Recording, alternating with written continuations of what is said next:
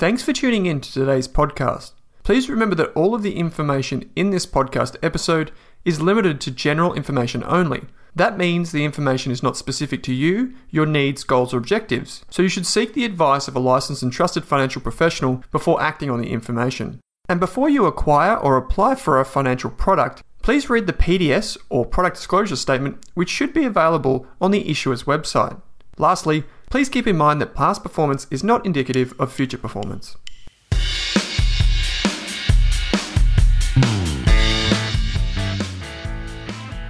Welcome back to this episode of the Australian Investors Podcast. Today, we're talking results and reporting season. We've got CBA's results and how to digest those and analyse those quickly as an analyst or as an investor. We're talking about ELMO and its annualised recurring revenue, why Anirban thinks it may be slowing down in some respects, but why it also could be cheap. So we get into the weeds of software businesses, how to analyse bank shares, and we talk about all the other stuff like COVID and how we prepare for reporting season in general. We've had some great engagement on our Twitter feeds. Just a reminder that if you want to reach out to us, you can hit us up on Twitter at 7amahanti and at Owen Rusk. Also, Anirban and I record these via Zoom. So he's in Sydney, I'm in Melbourne. If you want to watch as we go into these annual reports and explain things that might be relevant to you and how you can do it yourself, jump onto the Rask Australia YouTube channel. You'll find a link in the podcast player, and there you'll be able to discover exactly what we're looking at as we walk you through these results. As always, there are 2 stocks at the end, so we hope you enjoy them. If you have any stocks that you want us to take a look at, be sure to reach out to us on Twitter. Thanks again for listening to this episode of the Australian Investors Podcast. Anirban, thanks for taking some time to join me, mate. How you going? Mate, I am fantastic, or as fantastic as I can be, given lockdowns and everything else. But my hair is growing, and I actually shampooed it nicely today. Maybe next week or the month after, you'll have a ponytail, and you can. Well, yeah, have you heard of the term? So this is again off script, right? So a priest who goes to Himalayas is going to be known as a sadhu. So sadhu. They have long hair and long beard. So maybe I'll become a sadhu by, I don't know, by the end of November or December, whenever our lockdown finishes.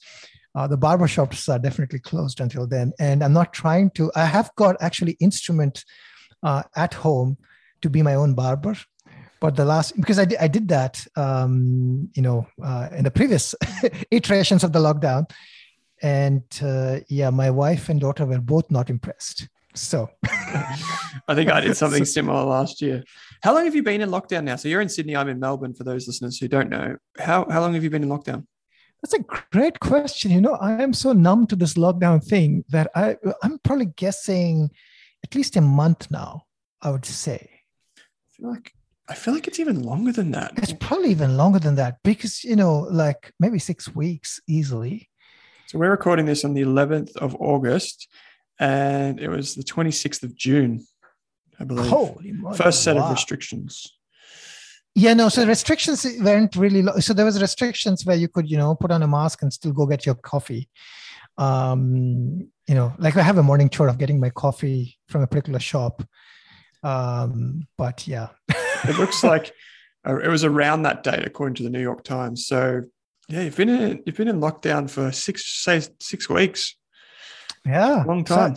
Long time, So I'll become a priest or something by the end of November, and then we'll see. We've got to count our blessings here, mate, because you and I can still work from home. In fact, we work from home most of the time anyway. So that's right. What have you been working on since I spoke to you since last week? Has there been anything in particular? Oh, lots of earnings. So, many of the companies that I follow closely, they have reported earnings so far, mostly very good. And, there's one company called FSLY, which had really poor earnings. There's one company called Cloudflare, which sort of competes with FSLY, which has excellent earnings. Lots of earnings has been there. I've been going through my watch list, looking for what stock to recommend next month. And that's a process. What happens, unlike many, so in 7 investing, different people have different styles, which is always interesting. And I have like 20 stocks easily, maybe 25, actually 30 maybe on my watch list. And every month I find it like picking one, which I really have the highest conviction, is a challenge, because if somebody told me pick 30 stocks, I can actually do that. That is easier done than picking one.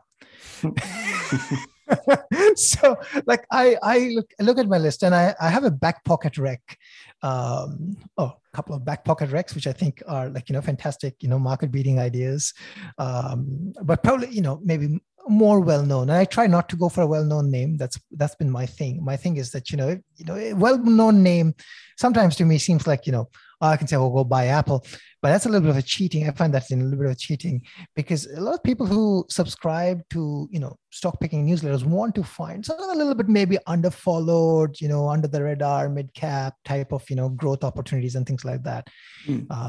But, that's what I personally think.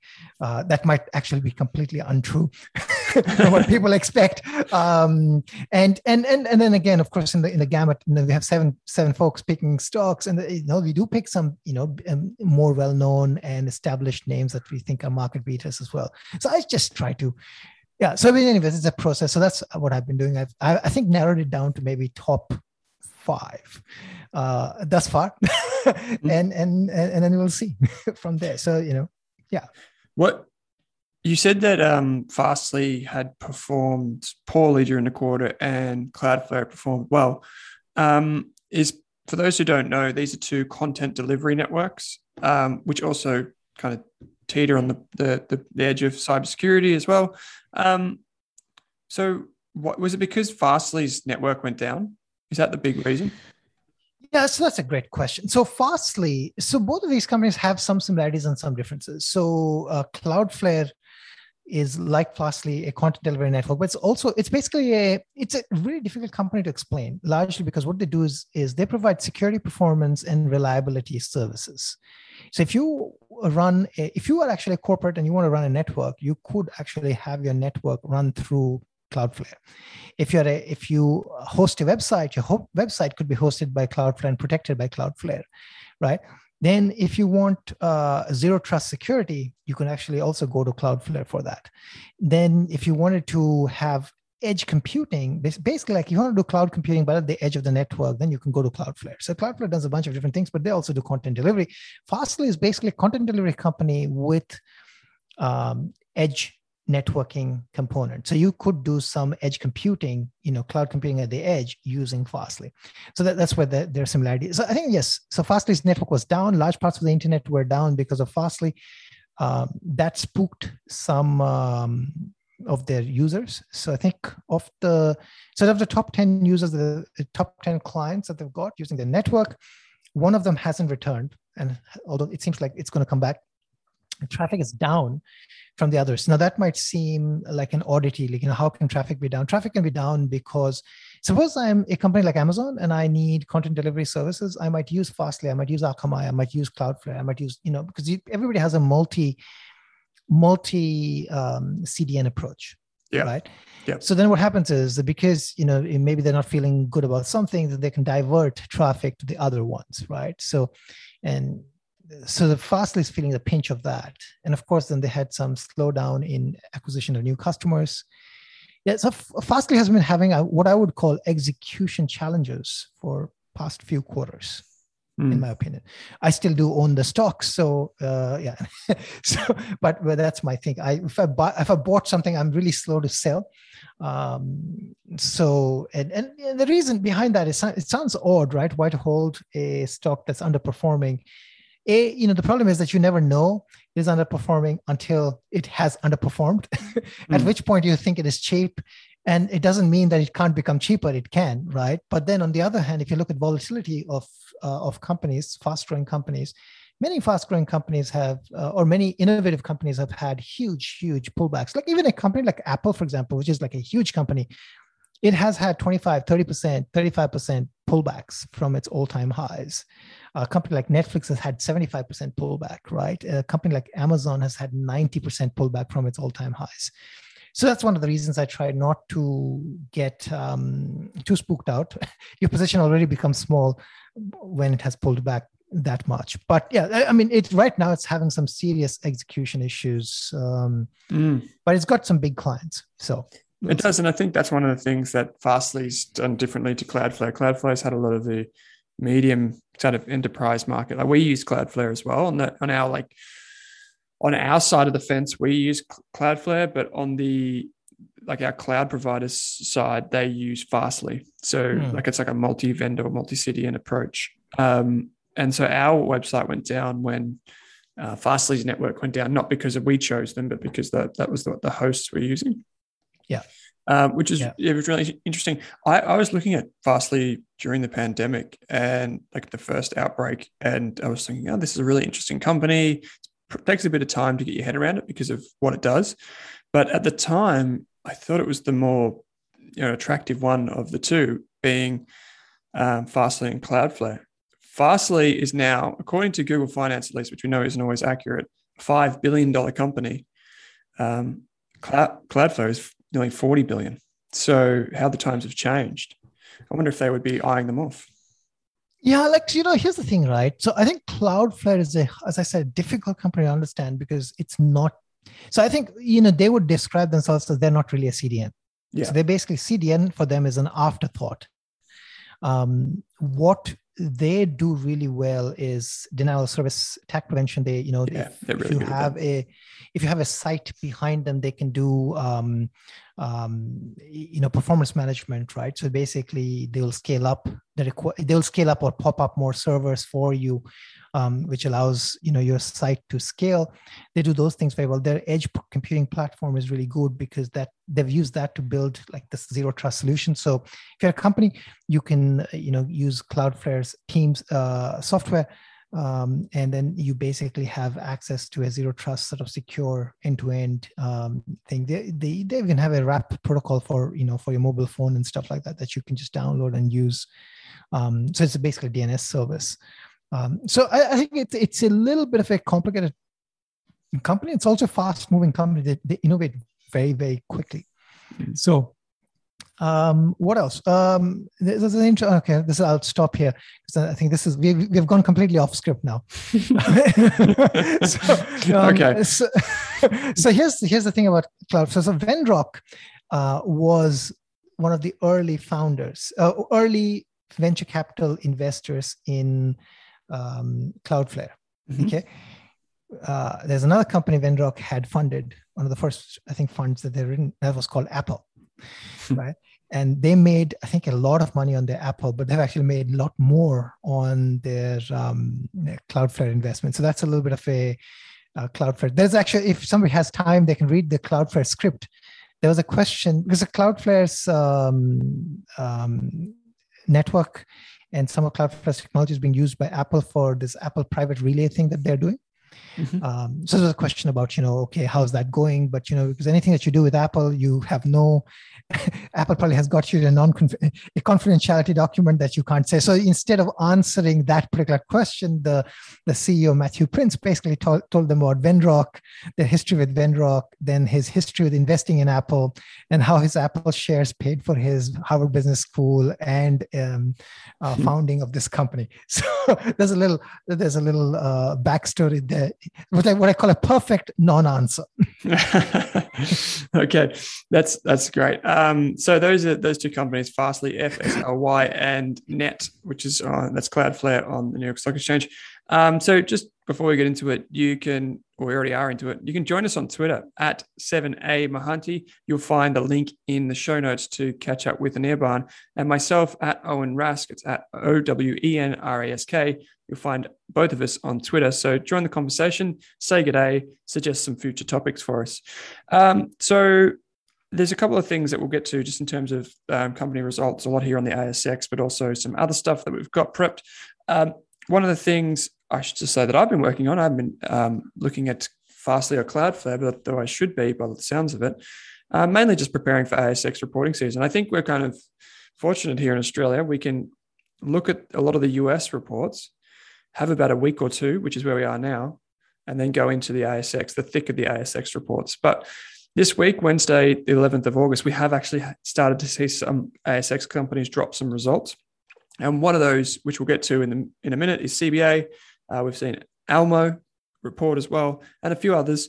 But before we get to that, mate, I just thought I'd ask you, what are some of the ways that you prepare yourself for reporting season? Because you said you have 30 companies on your watch list before. How do you keep up? How do you manage? Do you do anything in advance that maybe other investors could do too to get on top of their portfolio? So I don't do anything specific. So if a company, so as I said, I have 30 companies on my watch list, but most of those companies probably are companies that I already own as a portfolio in my own portfolio or portfolios. So I know them pretty well. One of the advantages of, so here's the thing I can suggest to, mostly this is for newbies. Most people don't listen or hear a conference call. That can be actually very, very useful, because it just the tone of the answers, it tells you a lot. And I think I suggest to people that you should listen to them. It also is an opportunity for you to learn from management how they're thinking about the company, right? So this is, I think, a great. And actually for the ASX, I'll say it's doubly important, because many ASX companies do not produce like a good half-year report where you can get an understanding of what the business is, but you can get a very good understanding of the business by actually going to the conference call, listening. And here's another advantage. This is an ASX only advantage. An individual investor can actually ask a question on an ASX conference. For most of them, especially the mid cap to small cap ones, you can. I don't know about the large caps. I don't think you can ask a question to the CBA CEO, but you'll be able to ask to the ELMO CEO if you wanted to, right? And I think that's an advantage, because that's an opportunity for you to ask questions. So that's what I would say, is to get on to the conference calls and then make notes. And you'd find it's like studying, right? It's like studying for physics or chemistry. The more you study, the more you learn about the company, the more you study different companies, the more you learn. Okay, I can compare this with that. And it's just that, really. I don't know, there's no secret sauce except that, the more studying you do, the more you learn, the better you get at identifying things quickly, right? So, what takes me now maybe 20 minutes used to probably take me 1 hour, maybe 10 years ago, right? So now I can sort of look at, okay, this, and this. I can say, boom, okay, this is out and this is still in my watch list. So you get better at yellow flags. I always find that obviously you got to do the work before the results. Sometimes you can, our job, both of us, is to find market-beating investment ideas. And results season is a good time to do that. But oftentimes it's pretty hectic trying to keep up with what you already have. But obviously you got to do the work in advance, is what I mean to say. So, if you're into modeling and doing all that, you do that in advance. And the way I think about it is that I try and identify the 1, 2, or 3 variables that I believe are most important for every company. So whether that's a company's customer acquisition cost, or whether it's ARPU, average revenue per user, whether it's the retention rate, which we'll get to in a minute, all of these things, I try and identify the 2 or 3 that are most important in advance. So then when it comes to the day, I can go straight to where I expect the numbers to be and be like, okay, bang, didn't hit expectations or my expectations. This did, this didn't. There's my checklist. And then I can focus more on, actually then taking a step back and actually reading through the report. But I've heard in the past a lot of investors talk about, it's really important to be prepared for results day, and you've got to act fast if you want to make a position, things like that. And I think that's totally the wrong approach. I don't think I've ever made a decision based on a single quarterly report or half-yearly report. I guess that just lends itself. Like, we're long-term investors, right? Like you said, slow to sell before. I'm extremely slow to sell, and that served me very well. So I guess I don't really buy into that, but I just do like to manage my time effectively as I can. So having those 2 or 3 variables in advance, you might only just write them down on a piece of paper. If we're talking about a company like Apple, it might be iPhone revenue, Chinese revenue, and maybe installed base. If you get any of those 3 variables, maybe you're happy. And that's just an example, but I try and do that for all the companies that I cover. Okay, so here's an interesting one for you. I think we're going to maybe just jump straight into a company here, which is a company called ELMO, which I know you're familiar with. You were tweeting about it the other day too. Can you maybe just start off like what ELMO does, just in simple terms, and then the result, and then maybe we'll look at something that you wanted to talk about for software companies in particular. Cool. So given that we are on Zoom, right? I could actually do a screen share again. What do you think? Yeah, let's do it. Let's do that. Okay. And pardon me if I get some of my, sometimes during lockdowns I'm actually going to try to do this. I'm going to have do not disturb for 1 hour. Hopefully that will stop all those messages pinging me, but I'm going to do a screen share and let's see what happens. Oh, disabled by the host. Oh, again, Owen likes to have a tight leash on me so I don't share wrong things. Here we go. Let me see what I can do here. So I'll keep talking about ELMO. So ELMO is basically a human capital management software company. What that means is helps with, if you want to maintain leave allowance, you want to know how to recruit people, how to keep people. It's an HR software, right? Along with that, they have a payment tool associated. So if you've got payments and human resource management that typically any medium scale to large scale company would need, ELMO basically sells its softwares to mostly the mid market, they call it. Mm-hmm. So not the large enterprises, but smaller than that. So I think this is like 1,000 people or less is how they would describe it. But they've gone actually down market as well for really the small companies. And many of these companies would be people that would be serving their human capital management needs either using spreadsheet or paper and pen. Right. So there's that. So it's a very interesting niche space that they work on. But yeah, and it's an interesting company. So let me share my screen. And, so I noticed they've got while you get the sharing up, I noticed that they've got Breathe, which is less than 50 employees. And they've got the ELMO mid-market solution, which is 50 to 2,000 employees. So they've got those two exactly businesses. Exactly. So it's basically small to mid-market, right? So this was the results. There was also, so number one thing I want to talk about here is many times we'll see that the annual recurring revenue, in this case, this is about 84 million, let's call it. That's a 52% growth at a headline number that looks really good, but the ELMO is very acquisitive, right? So they acquired a lot of, so the growth is acquired with this. So below you see that say 26% organic ARR growth. That's pretty good. Revenue is still trailing about 69 million versus 84 million. The revenue is trailing because, the ARR, you sign new customers, they haven't yet, paid maybe for the full year, right? So, it's still trailing, but, it will eventually at long term will start to sort of mash up together. They're running at break even. It's on an operating profit basis. So there's good, a lot of cash on hand. So 82 million cash on hand. Again, remember, this is acquisitions. If they buy a $50 million company, they would get rid of all the cash that they've got on hand, but 82 million cash on hand is pretty strong. Ignore everything else that, we have just talked about this, Breathe. And so Breathe is a company out of the UK. They now have sort of, the thing that I wanted to talk about is this is, and there's a TAM. The TAM is, pretty large if you think about it. And I think this is a niche space where the big enterprise, the American software companies are not going to really compete because this is a really hard market to compete in. So if they do a good job, they can, occupy a decent chunk of this market, less than 5% penetration, less than 3% penetration. The thing that I wanted to get to is one of the things that annoys me of this presentation is that there's a lot of details. They show you, for example, in this particular slide, the organic ARR. And you get the churn number here, right? So you look at this. This is interesting. If you look at the churn on dollar terms is $7 million, right, on ARR. So they started with 55 million in ARR, out of which they lost 7 million. That's a pretty big number in terms of loss, because what typically happens in a great software company, the churn on a customer basis might be, less than 5%. But the churn on dollar basis, which is basically, if you look at the total dollars that you're getting from the customers you have this year that were customers last year, you'd pretty much have more dollars from that set of customers. So what that's known as basically dollar-based retention. Yeah. Right. So, and the dollar-based retention being more than 100 suggests that those people who you retained, they're actually spending more with you, which means there's a great product market fit.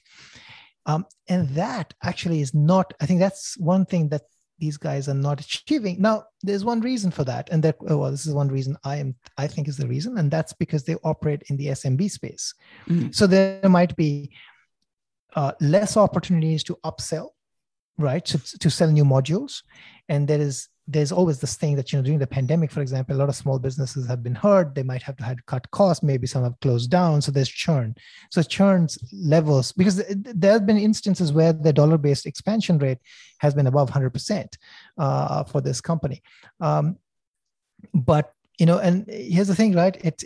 It's taking me a while to find where that number is because that number is not good, right? So it's on slide number 13, where the net retention on a dollar basis is 96% for ELMO, and the customer retention rate is 84%.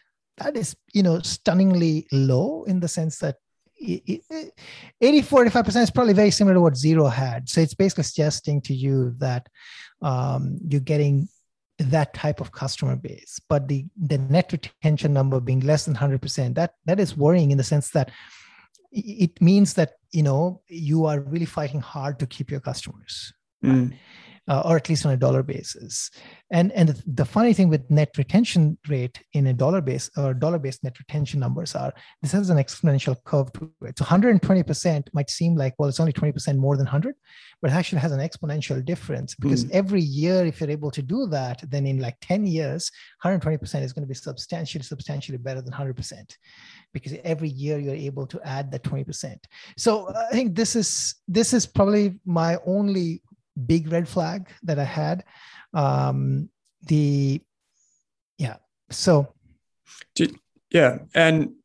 for context, what would be the type of company that you've come across that has a really good dollar retention rate? Like, is there? Yeah, so so Australian, I'll give you an example. Global? Well, so I'll give you global examples because they're off the top of my head. So completely class leading dollar-based net expansion numbers is a company called Snowflake. So it's a data warehousing company. That company has 140, 150, 160% net retention rates. A company like Cloudflare that I just talked about, that reports net retention rates above 120% regularly, has done for several quarters. So 140, 150 is like really class leading.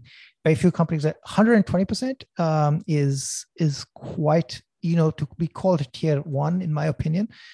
But again, I want to caveat that by saying that is enterprise software. And when I say enterprise software, I mean companies that serve large customers or larger customers. But here it's interesting to think about the fact that, a company like Cloudflare does that, because Cloudflare also has many small customers.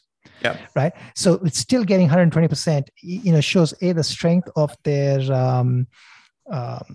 larger customers that they've got, but also the fact that, they're just running a better, tighter ship. So again, that's the thing. ELMO's number has been in the past at greater than 100. So maybe this is a pandemic effect. I wasn't on the call to say that. But anyways, I thought this is interesting. But I'll caveat by one thing. The stock looks really cheap otherwise. Interesting. Yeah. So the thing is, right, if you looked at Cloudflare's numbers, you'd probably see the customer retention rate lower if they do have that tail of small customers, because they're going to churn more often, right? Whereas the larger enterprise clients, they're going to stay with their CDN or their cybersecurity stack if that's what they've been using for years and it's worked for them. So I think I guess the clues that these things give us, the signals that they give us, are just as important as kind of what the numbers actually are. So understanding why ELMO had 6% churn, and also understanding its growth strategy to acquire in the past. ELMO's strategy is kind of not, it hasn't always rubbed me the right way. So I think that's probably one of the hesitations I've had in the past. But and it's also a very competitive space in that there are many companies that do serve the lower end of the HR or HCM, human capital management market for software. I mean, just even here at Rask, we've trialed, I think, 2 in the last month, right? And each of them would be fine. It's just about choosing the right one. So yeah, it's interesting. Yeah, right. So the company that we might also just have a quick look at, which is going to be completely the opposite end of the spectrum and very, very boring for most people. But for some people who like income, it's Commonwealth Bank. So what I might do is I might share my screen with you, seeing that I can do that now, and I'll talk along for those of you who are watching or listening. You can still play along. So here we go. We've got Commonwealth Bank's annual report. So this is a huge report, right? This one itself is only 8 pages. This is a summary, but I'll just take you through some of the things that I look at from a high level when I'm looking at a result like this, and we can go through.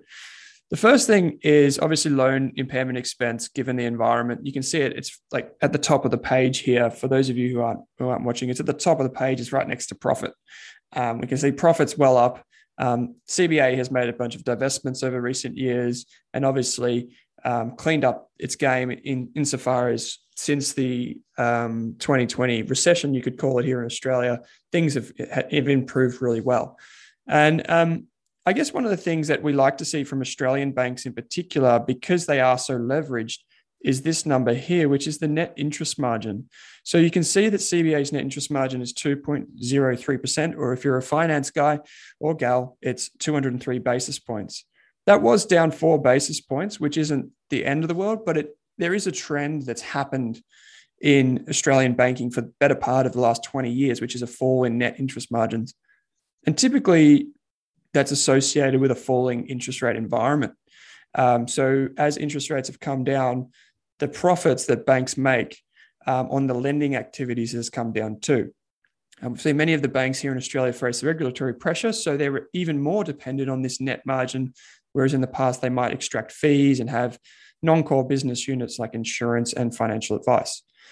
We can see that CBA here has grown above system in all of its key targets. So we've got business lending, home lending, and even deposits. I think 73% of Commonwealth Bank's business model or capital stack is actually term deposits, which I believe is well and truly the highest of the big 4 banks here in Australia. And why is that important? Well, that helps it maintain a wide net interest margin compared to its peers, which rely on wholesale debt markets, which can fluctuate depending on things like bond yields and currencies. So here on the left-hand side, again, we can see business lending was up. I'll just maybe add one more thing on this, which is that if a bank in an environment that seems very growthy is growing faster than the system or faster than the market, that might sound great, but it's not always a sign of a great bank, because it can mean that it's lending ahead of the curve or its lending practices aren't quite up to standard. So you don't want to see a bank come out and just race out of the gates necessarily, although 3 times system for business lending for CBA is quite fast, in my opinion. We can see the dividend came up, and this is interesting, and this is probably where the last 2 points are probably the most interesting for all listeners. CBA's final dividend was $2 a share, taking the full year to $3.50 fully franked.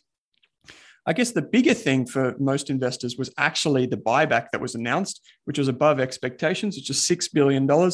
And not only that, they're buying back shares, or they want to buy back your shares for more than what you can sell them for on the market, which is interesting too. So the dividend is important, in my opinion, because that's how we arrive at a valuation for Commonwealth Bank. So I just tried to stick Commonwealth Bank's, just very quickly before we jumped on air, tried to stick Commonwealth Bank into a dividend discount model. And I had to really push it to get it above $100 valuation. And when I say push it, I mean you're dropping your discount rate below 7%, which, depending on your outlook, is maybe a fair expected return or not. I don't know. Obviously, the dividends for all banks are down since before COVID. Whether or not they come back to that, I don't know. They're targeting, I think it's 70 to 80% payout rates. But the reason that this is important is because when we look at the buyback, the $6 billion off-market share buyback, I want to see a bank do that when they believe the shares are cheap. One of the problems that CBA has, I believe, is that they can't, like most of the banks, can't really deploy $6 billion of capital effectively.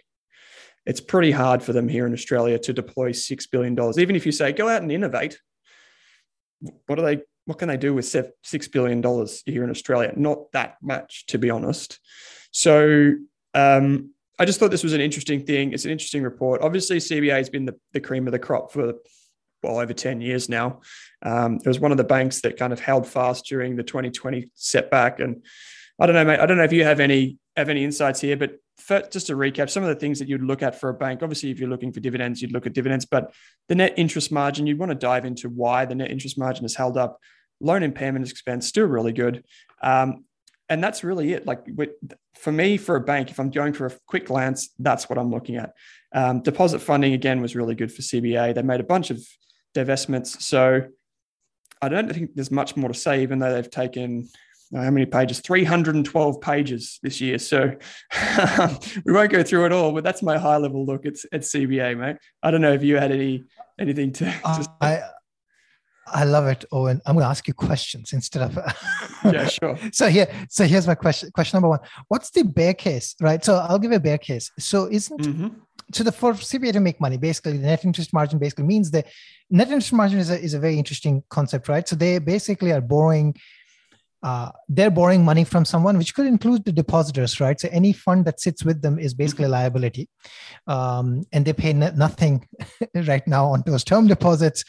Then they borrow money at nothing, and then they give out money and make something of it, right? And of course, as the interest rates creep up, they are able to make more on the difference. So, right now, their liability is actually pretty cheap, which is a good thing. Now, the bulk of the money that they make is of housing, right? Yep. And housing market has been super hot.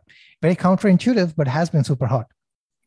At some point, this housing market has to cool, or even, I'm not even saying crash, pull back. I'm just saying it has to cool down from its exuberance, right? If there's somewhere that it's tulip mania, that's how I'll call it, the housing market.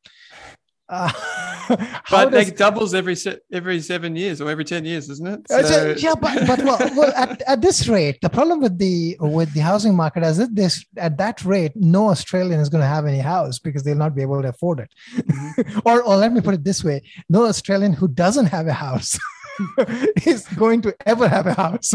They might as well go to the moon or Mars and build a house there. They'll get a big backyard as well there. So they should buy a ticket on Virgin Galactic or SpaceX. It's about the same deposit, I believe. And it's the same deposit. So what's the bear case? If the housing market cools off and doesn't result in mania making money for the banks, isn't their cash profits going to pull back significantly?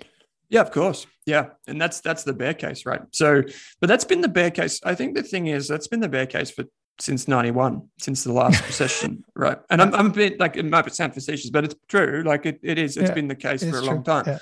Yeah. And yeah, I mean, I've often thought to myself, and this is probably going back to like the Greek, debt crisis, where I was thinking, geez, how's this thing going to play out for Australian banks and in global wholesale markets and everything?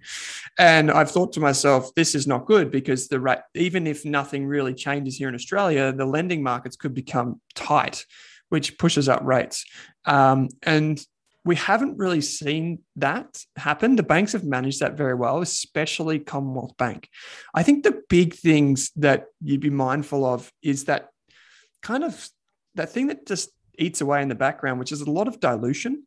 Some of the big banks have been robbing Peter to pay Paul in some ways. They've been paying dividends while also issuing stock, which it sounds great because you get the imputation credits, but it's something, if you're a long-term compounder, you want to see both of those things. You want to see dividends and growth, if ideally. I'd say, there's the implicit guarantee. What was it? 6 basis points is what the government levered on these big four banks, I believe it was. And that's effectively their insurance, right? Because the idea is that if the banks go out of business, we've got bigger problems than just what's going on with Commonwealth Bank. And so there's that implicit guarantee that they would always be rescued. Now that I want to have a big asterisk around that, just wrap something around that, which is that just because that's the implicit guarantee, air quotes, doesn't mean that you as a shareholder are going to have a guaranteed return. So, we would just see the equity fall out straight out the bottom of this thing. I think, I can't remember the exact number. I should have prepared it, but, CBA is leveraged in the high teens, I believe. So if you think about that, there's not much that has to go wrong for those margins to compress and the profits to quickly evaporate. So I know that's not really a direct way to say it, because I don't think there is an answer specifically for it, but generally speaking, you would want to be prepared for that. And it all just comes back to, if you're going to buy a company like this, in my opinion, you buy it when it's below your estimate of fair value, because that's the most sensible time to do it. And it's pretty easy business to model from a growth perspective. I had Mary Manning on the podcast many years ago, and she summed it up really well, which is that when you look at a bank, opportunity is on the income statement, looking at those net interest margins, trying to forecast how much income they're going to bring in. But risk is on the balance sheet.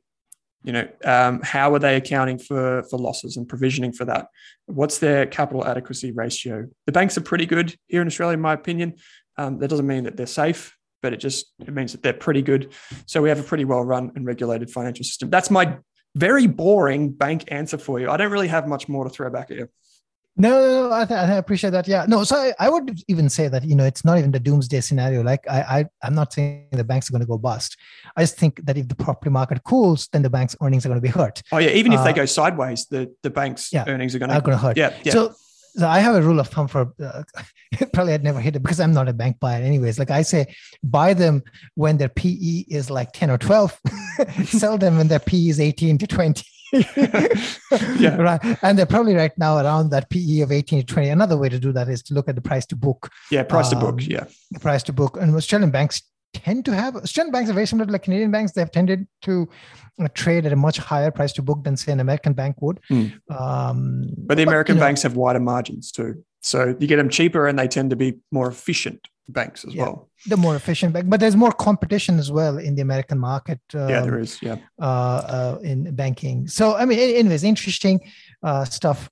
You know what? Can I just give you one more? I'd probably bear case that not many people are thinking about is the rise of neobanks in Australia and the open banking initiative. I don't think enough investors who have a 10 to 20 year horizon are paying enough attention to those banks. If I look around me and a lot of the people that I know, they're banking with banks like Up Money, banks that are typical classical neobanks where you get good interest rates, you get great apps, you get great technology, you can transfer your data around. It's secure, it's seamless. You don't need a branch. So maybe they're going to play a bigger role in terms of competition than some of the HSBCs and the INGs that have attempted to come into Australia. Maybe that's something to be mindful of as well. I was going to make a joke. I was going to say that, Afterpay, all the banks, they like to make fun of, buy now, pay later. But, the greatest buy now, pay later or buy now and pay never is actually buying property. You have to be careful with that one. It's effectively buy now, pay never in real, when you're buying a $5 million property, you could pretty much continue living your entire life. And then at the end, when you die, you still probably have debt. So it's buy now, pay never. So, I tell the banks, stop making fun of Afterpay. That's great. Actually, that is we talked about PayPal. It's not just neobanks, right? We talk about Apple Pay, PayPal, Square, all these businesses in the last few weeks. I think it was, I don't know if it was Matt Coleman or the CBA CEO or before that, Ian Narev, who basically identified Apple Pay as one of the major risks to their business model. Not necessarily straight away, but a decade or two down the line, what does that become? And they're still throwing their arms up in the air saying, this isn't right. How can these businesses, do this? And it's funny when I guess it's on the other hand. One more company thing before maybe we get to these personal finance things, mate. A lot of you and I spoke off air just a little bit because you've been in lockdown for so long and I'm still in lockdown. Is Moderna shares jumped 17%. And this was an interesting announcement. Maybe I'll throw it over to you to explain why it may or may not be exactly what people think. Yeah. So if the headline says Moderna shares are up 17% because the Australians have approved use of Moderna vaccines or whatever number of vaccines we're buying. Well, the only thing I say to people is, we're a small population, right? Buying that many vaccines. And even if we buy, so the way we have our Moderna purchases, there's a certain number, I believe 10 million or so doses, the numbers, I might get the numbers wrong, but you're getting a smaller number of doses this year, which are for the current vaccines. So the double dose vaccine that Moderna has, which is very similar to the Pfizer vaccine, Pfizer BioNTech vaccine. And then what we have basically committed to is we have basically an option to buy, I don't know, 25 million or 30 million or 40 million, some ridiculous number of booster shots or whatever is the 2022, 2023 vaccine, right? Now, the interesting thing here is that those booster shots have not been approved by the FDA. So FDA is, the federal, drug approval agency in the US. And there are these trials that are running right now with the variations. And okay, so let me backtrack. The Y booster, there's speculation right now. I call it speculation because there's speculation that over time, virus efficacy of vaccines against a particular virus decreases with time. The immunity wanes, right? Now, this is just an assumption, because we haven't had this thing for that long and we don't really know. We don't have the data yet to show whether or not it does. And there's some data that says, for example, there's some data from the Israeli Health Ministry, which seems to suggest that against the Delta variant, for example, the efficacy is really poor. But then there's data which has been published in New England Journal of Medicine from the UK, which seems to suggest that both vaccines that we are using currently in Australia, they actually perform very well against the Delta variant. So both the AstraZeneca and the Pfizer. So the UK data, and there's a study based on health professionals who have been vaccinated using both of those vaccines. And there is a slight reduction of performance with respect to the Alpha variant, which was in the UK, versus the Delta variant. But whether or not we're going to need boosters, I think it's a complete open question. In my mind, I read a paper. Actually, I didn't really fully understand the paper, but I'm a science guy, but I'm not a virology guy, and I'm not an immunology guy.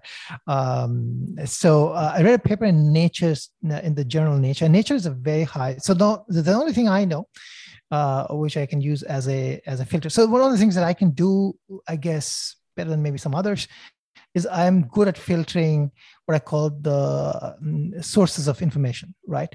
Because I know that the Nature as a place is a very difficult place to publish information, because it has a very high standard of review.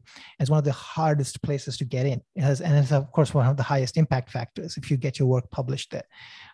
So the Nature publication, at least in an abstract fashion, was basically saying that if you have an mRNA shot, which is the Pfizer or the Moderna, then you shouldn't need a booster.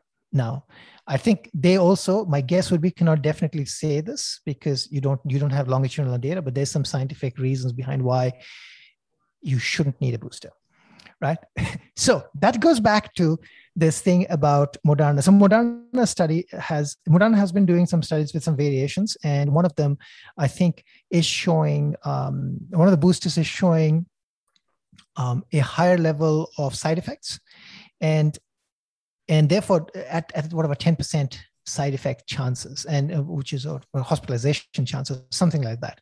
So effectively, my guess would be that booster has a low chance of being approved for general use, because we don't know really whether we need the boosters or not. There's these risks associated with giving the booster. So who should get those boosters? Maybe immunocompromised people would be approved to you. So I think, so 17% increase because Australia and many other people are ordering options for boosters, but we don't know whether we need the boosters and whether or not those boosters are going to be approved.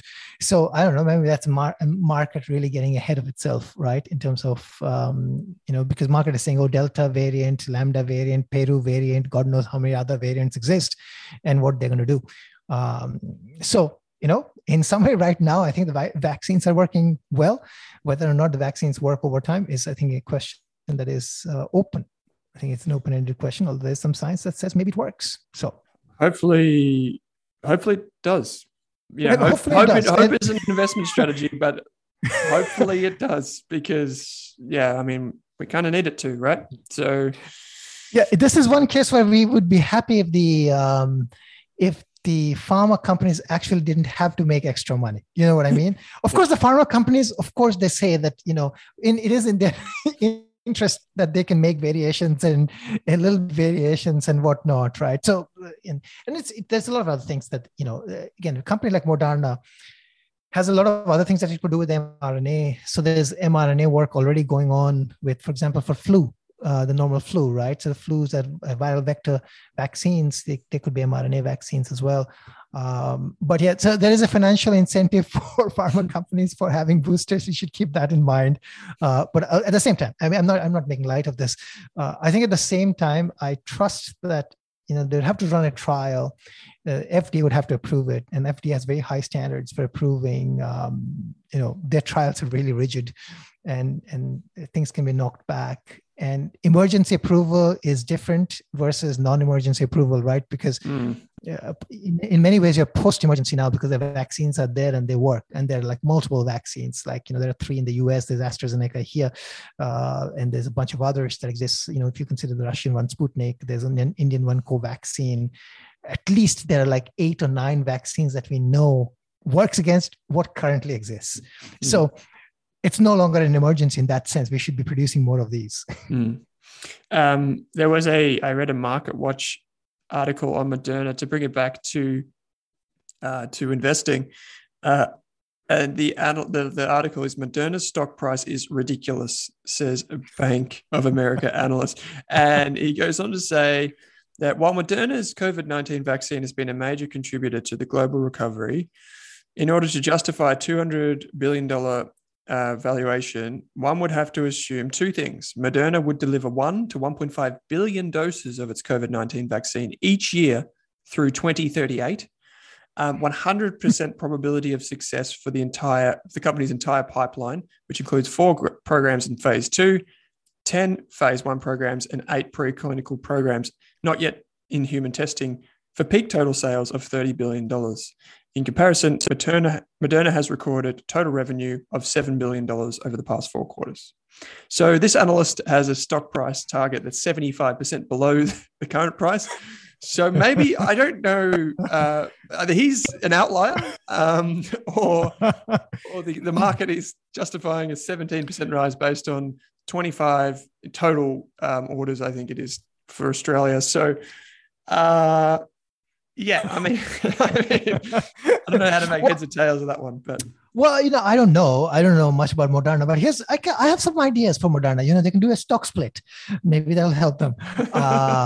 Maybe they could just, they could list on multiple exchanges. Maybe they could, fork off a portion and list it on the ASX. And then fork off a portion, list it. Do a few other things. You can do other things other than just make boosters. I don't know. Yeah, I mean, I do have that concern, the same concern. Moderna, by the way, just got added to the S&P 500, I think. So yeah, $200 billion valuation or whatever it is, it sounds a lot, but again, if they can, for example, use the mRNA to solve some raging cancer problem or something like that, then the $200 billion is going to look like cheap, right? So I don't know much about this company. I really try. Biotech is somewhere where my success rate is really low. It's where mine is very low because I don't even try to go there. I have tried, and I think my success rate, the only biotechs I've been successful with are what I call medical device companies. Yeah. But man, I think my success rate is exactly 0% for drug companies. So it's really hard. It's talk about, edge of circle of competence, or just even not even being able to get an edge at all. It's a fascinating one. Okay, so we've got a little bit of time left here, mate. I would maybe just quickly dive into some personal finance hacks. Some of the things that recently appeared on our Australian Finance podcast. We polled the community to try and get some ways to save money, and some of the people shared on Instagram, Twitter, or Facebook. And one of the things which I thought was pretty neat, which is kind of delayed gratification in practice, which is just 30-day rule. So if you're going to buy something that you really want, obviously not like something that you need day to day, but something big like a television, a phone, a laptop, whatever, wait 30 days and see if you still feel the same. Set a calendar reminder, and then you'll be able to determine if it was an emotional / impulse buy. So that's an interesting one. And another one for our people that long haul flights, or even just flights around Australia, take your own 2-minute noodles to the plane and just ask for some hot water. I don't know about you, but I can't stand the noodles that they give you on the plane. It's been a while since we've had to travel, but that's a little hack that I already knew about beforehand. And there's all the usual ones, like call up your bank, ask for a different interest rate. Each time you get a pay rise, invest the difference rather than spend it, because otherwise it becomes lifestyle inflation. So many good ones here. Meal planning obviously works for people that particularly have a family. And track where your money goes, just some basic ones. So these are some of the picks from our community. I'll put a link in the show notes. We always try and include one or two of these in here just to kind of bring it back to reality. There's actually a really interesting article quite a while ago now by Josh Brown from Ritholtz Wealth Management, who basically said, if you are an investor, like an investment advisor or something like that, if you can bring it back to personal finance, it cuts through all the noise. And it's so true, I think. So that's why we do it. And I was going to say, so the two that were there, they're brilliant ones. So, invest the extra from your raise. Here's the problem, Josh Frydenberg is going to hate you for doing that. Yeah. He would like you to spend, if you got $200 extra, he wants you to spend 205, and you are telling people to go and invest the 200. Down. That's not that. So you can invest, but you'll sink the economy. That's all going to be on you, Owen. Well, I was in his electorate for a while, so he better be nice. But there's another interesting one, which was it's a very unique one. But this couple wrote in and said they've been house sitting since 2017, and they instead of renting or buying a house, they've moved around Australia. It's forced them to live, in a way that's keeping expenses low. And they reckon they've saved tens of thousands of dollars just by living this lifestyle. And they work remotely and do all these types of things. And there's a website that they talked about called Aussie House Sitters. And it's a really interesting way. I mean, it's a particular type of person that would do that. But they said the next 6 months is in Townsville to look after a cat and a swimming pool, all rent free. So there's something for you. If you're out of lockdown, you want to travel around Australia, but you don't want to pay, maybe that's one way to do it. Mate, last thing of the day, we always talk about 2 stocks to watch. Maybe I think I went first last time, so maybe you can share the company. Maybe a big surprise for you. Drum roll. I'm going to keep it easy and short and simple. I'll say that I think, irrespective of all the, I think the noise around ELMO and the fact that, there's acquired earning, exactly as Owen said, that company's, when I last checked, it's EV over ARR. So enterprise value, which is basically market cap minus cash plus debt, divide that by the annual recurring revenue, was less than 4. That's very low. That is very low. For a company that's growing at, in the 20s organically. Well, let's say it's even growing at 15%, even for that, if this company can even grow at 10% for the next 5 to 10 years, then this would, this sounds like a really, really low multiple. I think it's, is it the highest quality SaaS company you can buy or software company? Probably not. But when you adjust it for the price, I think you're getting a really, really good deal. If you can be patient and let management execute, I think this can turn out well. So I'm just saying my pick would be ELMO. Over to you. Okay, that's great. I like it. And it's a business that I should probably take another look at. I'm going to do one a bit different, which is not necessarily a company that I'm looking to buy or sell. It's just an interesting business. I talked about PEXA last week, which we've since done a valuation on. I'm going to talk about just a company called Cobram Estate. You might know Cobram when you go to your Woolies or your Coles and you see the olive oil section. If it's true olive oil, if it tastes bitter, if it's true olive oil, it's actually incredibly good for you. And so Cobram Estate, I believe, produces 71% of Australia's total olive oil production. Its farms are measured in thousands of hectares, whereas, say, in Spain, they might be 5 hectares. So if you're thinking about olive oil production, that's the scale of this business. It's responsible for the Cobram Estate and the Red Island brands of olive oil. So you'll see them everywhere. One of the things that I'll give you an inside tip. I'm not much of an olive oil connoisseur myself, even though I'm coming across as one. The extra virgin olive oil, which is the purple label, is the top of the range olive oil from Cobram Estate. You typically pay a bit extra, but if you're making something nice, well worth it. And the business is interesting because it's IPOing today. And it came to the market without giving a reason why it was IPOing, and it didn't set a price. So the market was effectively in free float. And I'm just looking at the ASX website as we speak. It looks like it's currently priced about $1.84. It opened at $1.84. It went up to $1.88, back down to $1.81. This is all in the first couple of hours of trading. And now what's the market cap? That is a very good question. And I do not have that in front of me at this share price. So I will have to defer to, I'll have to take that on notice. Thank you, sir.